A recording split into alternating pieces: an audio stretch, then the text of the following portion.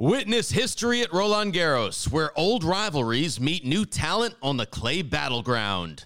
Tennis Channel Plus is your place to watch. Stream every court from your phone or smart TV live in HD. Experience 3 weeks of unparalleled access as the world's top players in tennis face off to see if the veterans maintain their dominance or if a fresh face rises to challenge them. Daily live coverage begins Monday, May 20th. Stream it now with Tennis Channel Plus to be there when it happens. The 2021 U.S. Open is just a month away, and our Summer in the Cities coverage is heating up on the hard courts of Atlanta. Novak's dream of Olympic gold is over, but could there be a silver lining for his chase of the calendar Grand Slam? Rafa's getting ready in Washington, D.C. We'll take a look at the draw for next week's City Open. And our analysts put on their coaching hats as Tracy Austin and Kamau Murray hand out some free tips to the semifinalists at the Atlanta Open. We're all about that Friday vibe. We're all about smiles on TC Live next. And welcome to Tennis Channel Live, presented by Fidelity.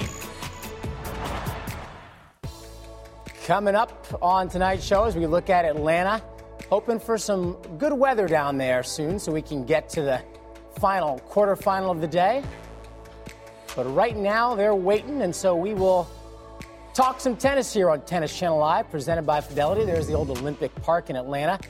On tonight's show, you heard it, Novak's dream of a Golden Slam dashed as he falls to Alexander Zverev in Tokyo. Meanwhile, Rafael Nadal, he's landed in the nation's capital to play his first ever City Open. We'll check in on what he's up to, and we'll hand out some free coaching tips. Sorry, not to you guys, but to the 4 semifinalists at the Atlanta Open.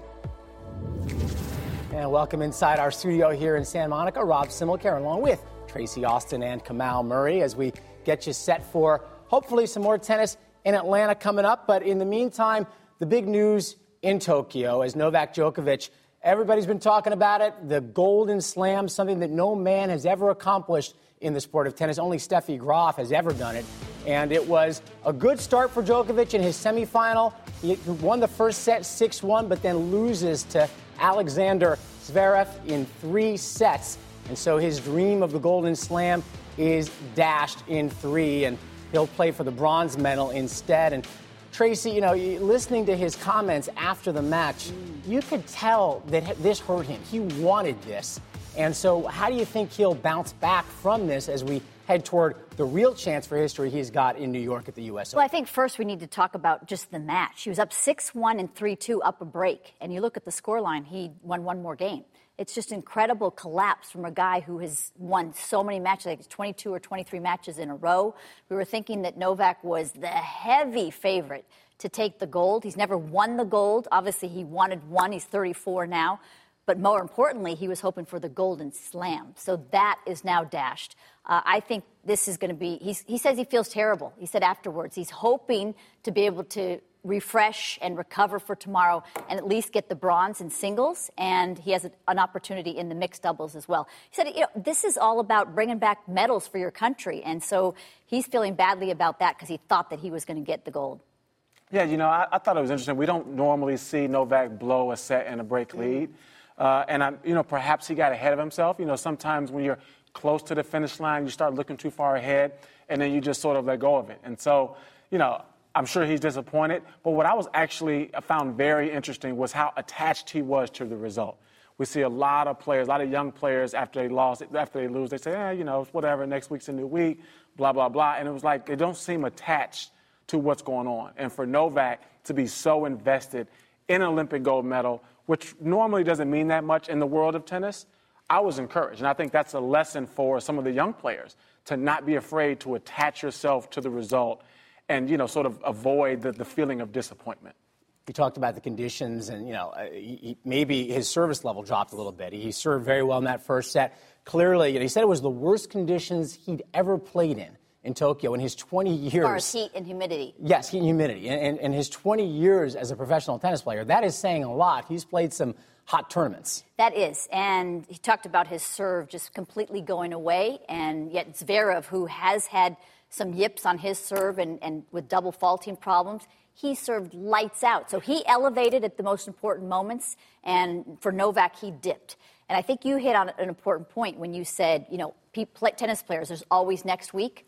Well, guess what? The Olympics, it's next 4 years. Yeah. So that's a long time. He'll be 38 years old. And not only that, we're going for the calendar year Grand Slam, the Golden Slam. He's already got 3 legs of it. That's really hard to get to that point. So then you start to squeeze a little bit too tight. Remember Serena Williams in 2015 got to the semis of the U.S. Open playing Vinci, and we're thinking, okay, write her name into the finals, and she lost to Roberta Vinci. It's even though he's won so much, they still are human, and looks like he felt the pressure. And then when you think about the side of the draw that he was on, I mean, maybe it would have been a little bit better if he was on the opposite side of the draw, because right about this time last year, Alexander Zverev started to come of age, right, and reach his first Grand Slam final. So he's no slouch, and he's shown he has the ability to have big wins like this. And so, this is not as shocking. And, like I said, Djokovic is just extremely disappointed and understandably so. Well, I heard a good comment from Chris McHenry, our friend, who said on Twitter today, she said, give him credit for trying, because it would have been very easy after Wimbledon to just say, Tokyo, it's a long trip. It's going to be weird with the COVID restrictions, and I need to get ready for the U.S. Open. Let me focus on that and skip that. And instead, he went for it. He went over there, not just in singles, by the way, but mixed doubles as well. Yep. So he put himself out there, and I think he deserves some credit for trying. Absolutely, but that didn't surprise me at all. He is now, he's tied with Roger, and he's tied with Rafa, both with 20. Can you imagine if he'd gotten the Golden Slam? That's going to really elevate him. First of all, winning the U.S. Open. If he does that, it's going to be 21. Then the Golden Slam, wow, that really puts him in a different category. The mixed doubles, to me, that comes down to playing for your country, because mixed doubles isn't going to help Novak. He doesn't need more reps over there, especially in the heat and the humidity. But I think it's all about playing for Serbia. That's what's really important. And 6 matches in 3 days he's playing, if you include the mix. So he's given the conditions over there. He's really putting himself to the test. And I think this is when you do look ahead and wonder, all right, he's got to now fly halfway across the globe. He's got to get himself into the U.S. Open swing, presumably playing, we don't know his schedule. I don't know his schedule, Canada, Cincinnati. But he doesn't have a ton of time to get himself ready for New York. So you wonder, when we look back on this a few weeks from now in Flushing Meadow, will we be talking about the impact that Tokyo may have had on his preparation for the U.S. Open? Well, I think from a match standpoint, this is going to help his preparation. He's got a few more matches, some tough matches with some added pressure of it being the Olympics. I feel there's plenty of time to get his body acclimated to the time zone, so I don't think this will hurt him at all. And as a matter of fact, it could be a blessing in disguise to go ahead and get the loss out the way. When you think about Wimbledon, imagine if he had won Wimbledon, gold medal, and got all the way to the semis and finals of the U.S. Open. That would have been like a real sort of frightening situation to, not have lost in almost 2 months. So for now, he can kind of regroup, reset, and move on. Well, there will be a gold medal match. Novak Djokovic will not be in it, but let's take a look at who will be playing for the gold in Tokyo on both the men's and women's side. And you know that Alexander Zverev gets through to the gold medal match. He'll take on Haganov of Russia. And so what do you make of that matchup on the men's side? I think it should be really interesting. And I think because it is an Olympics, it's like the Davis Cup, you get surprising results. These players playing for their country, they feel like they're playing for more than just themselves. And that is such a special moment. They're playing the national anthem. You've got your country colors on your chest. So I think it will be extremely interesting just for that alone to see how they handle the pressure. And as I said, just once in every 4 years, they have this opportunity. And I've been surprised, Kamau, because we know there's a lot of people that chose not to go to the Olympics, whether it was Serena or Nadal or Federer. But the players that are there, they seem 100% invested. And you even said that a lot of times the gold medal isn't quite as important. Dementieva, when she won it, she said, this is bigger than any major for me because I was representing my country. So pressure, will they elevate or will it just be too much pressure for them? Meanwhile, Kamau, on the women's side, you got Bencic and Vondrousova, of course, who took out Osaka. Yeah, I think Vondrousova is a very tricky player. To me, they play very similarly. although one's righty, one's lefty. They kind of play toward the sideline, trying to open up the court, don't really hit through the court as much. And so it's going to be a track meet. I mean, both girls are going to spend a lot of times in the doubles alley kind of chasing balls, trying to redirect. So that is going to be a very interesting match, very strategic. And the key is going to come down to who redirects, take advantage of hitting down the line when they get pulled too far wide, as opposed to going cross court. So, look to see who's more aggressive early in the point and starts to redirect to try to get control of the point. Well, meanwhile, for American tennis in Tokyo, it was certainly disappointing, you'd have to say, as the United States will come away with no medals in an Olympic tennis tournament for the first time since 1920. Their last hope for a medal, Tennys Sandgren and his partner, Austin Krajicek, go down to defeat. They lose in the bronze medal match, and so they will not get a medal. And, this is obviously tough. Some of the best American players, of course, as you said before, did not choose to make the trip. So can't exactly say the U.S. was swept with its best. Yes. But still, I think when you think about no medals for U.S. tennis out of an Olympics, there has to be some disappointment. Yeah, without a doubt. I thought we'd maybe squeak through with a bronze in doubles or a silver in doubles. Bethany Maddox-Sands has played so well. She had two great partners. So, yes, I think it's very disappointment to come out with 0 medals. Since the Olympics came back as a full medal sport in '88, certainly we've 14 gold medals, a lot of those to Venus and Serena. But it's definitely a disappointment. I think COVID has a lot to do with it. There were a number of Americans that at the top, ranked higher, that chose not to go. Yeah, I think, when I looked at the Olympic team, I thought we would come away with the medal on the women's side. We had Jen Brady, Jessie Pegula, Bethany playing doubles. I thought that was probably our strongest side of the house to go and come home with a medal. So I think that's a little bit surprising. But I think, give credit to Austin Krajicek and, Tennys Sandgren for getting that far. Well, one place Americans are doing pretty well is in America, in Atlanta, at the ATP tournament going on down there. Americans are all over the semifinals here. Let's take a look at what's happened. And we start out with our first quarterfinal today. Brandon Nakashima playing some of the best tennis of his life. Yeah, he really is, coming off of a final last week in Mexico. And Nakashima has been serving well all week, and he continued that today. And he is so tough in the critical moments. Nakashima, just 19 years old, and he trusts himself in the big moments to play deep, to play hard, to play accurate. And this is match point. He had beaten Thompson last week in Mexico in 3 sets. Today it was 2, so he did 1 better. And you look at that second serve to Nakashima backhand, like Jordan Thompson didn't read the scouting report. Yes. That's just what he wanted, right? That backhand winner doesn't shock me. A matchup of Americans here, Riley Opelka and Taylor Fritz, and this was an ace fest. 48 aces combined between these two. Yeah, you look at Riley here, and it's just, what I like is that he's starting to move forward, starting to press the issue, show some more variety in this game. And he got, had a great match and, actually got to the tiebreaker with Taylor Fritz, who to me is just slightly the better player, a little bit more well-rounded.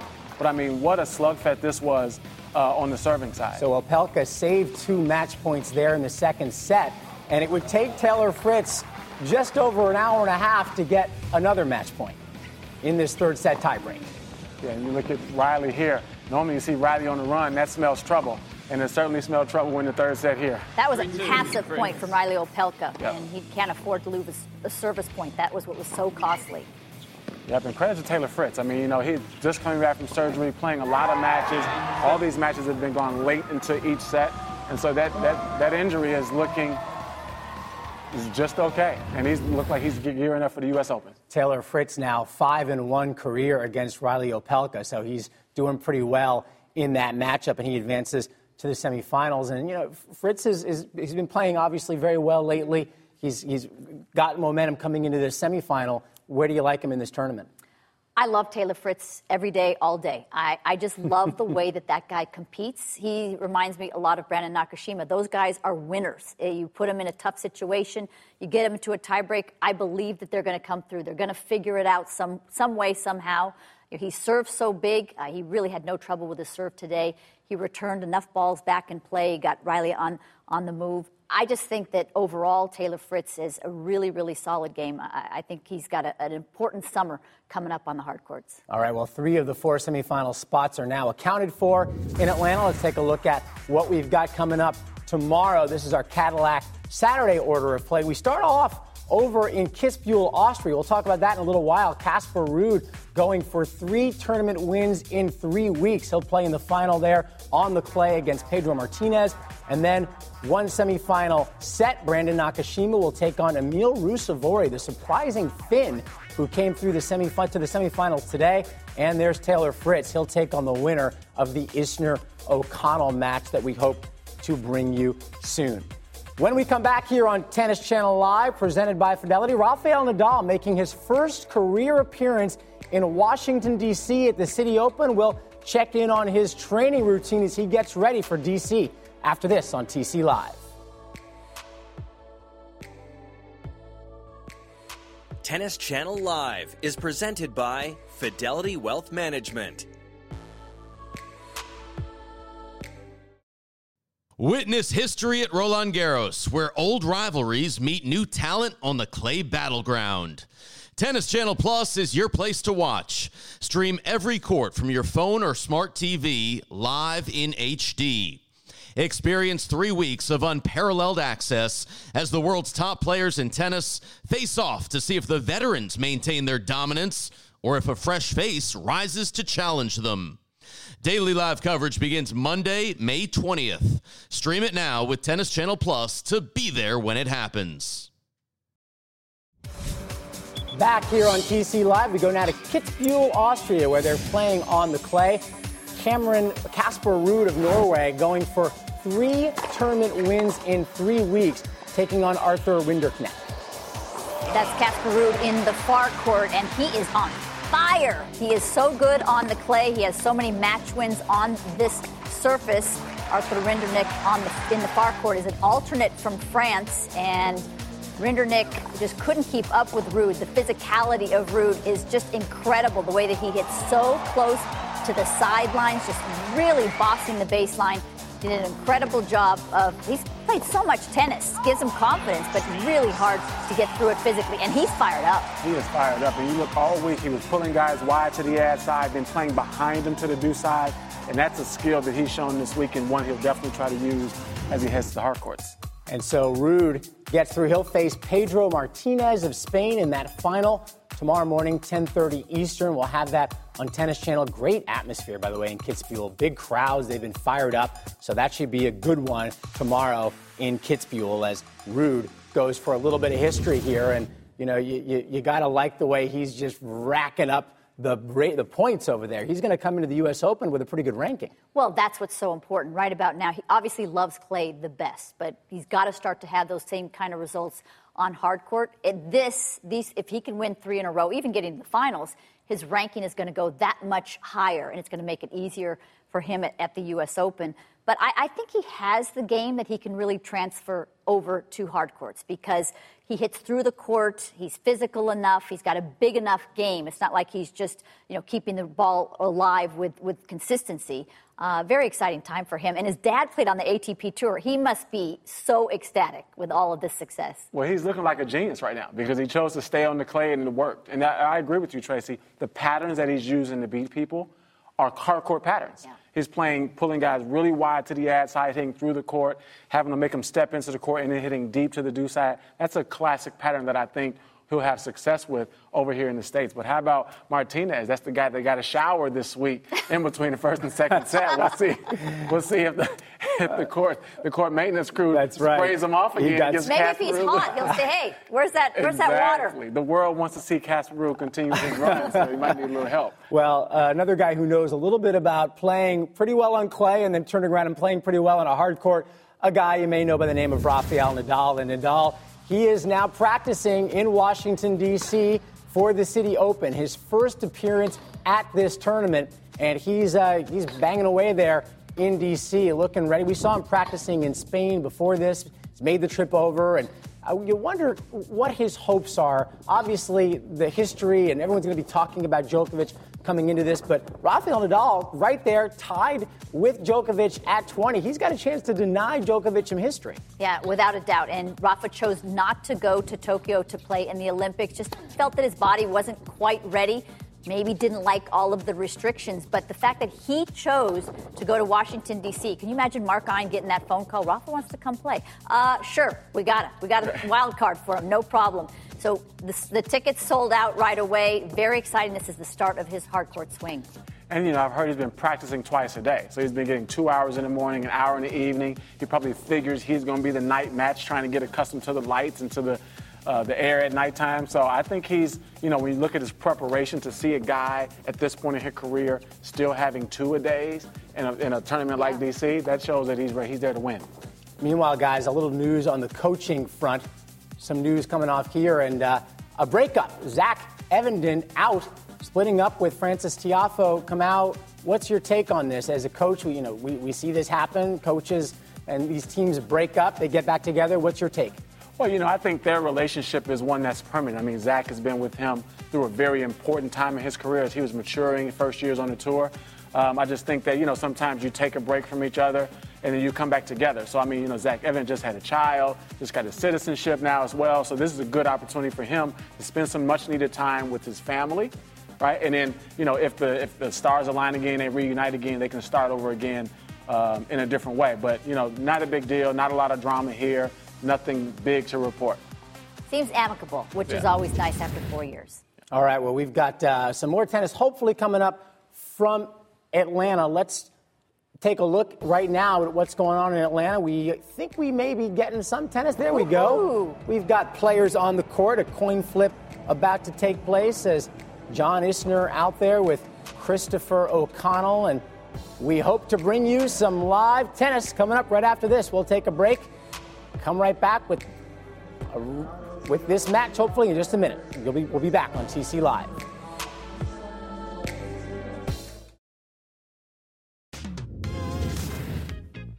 And welcome back to TC Live. Rob Simmelcare, Tracy Austin, as we get you set for the start of tennis, the fourth semifinal in Atlanta. John Isner taking on Australian Christopher O'Connell. And Tracy, O'Connell is having himself a career week. He had never been in an ATP Tour level quarterfinal before. Now he's in a semifinal against five-time champion John Isner. What do you like? He's got no pressure here today. He definitely has no pressure. I mean, everything now is just a bonus. He's a qualifier playing against John Isner, who's won this title in Atlanta 5 times. I would pretty much give the heavy edge to John Isner. The court's quick. John Isner's been serving very well. We saw him play against Jack Sock yesterday. He's hitting his spots. He's moving well. He's volleying well.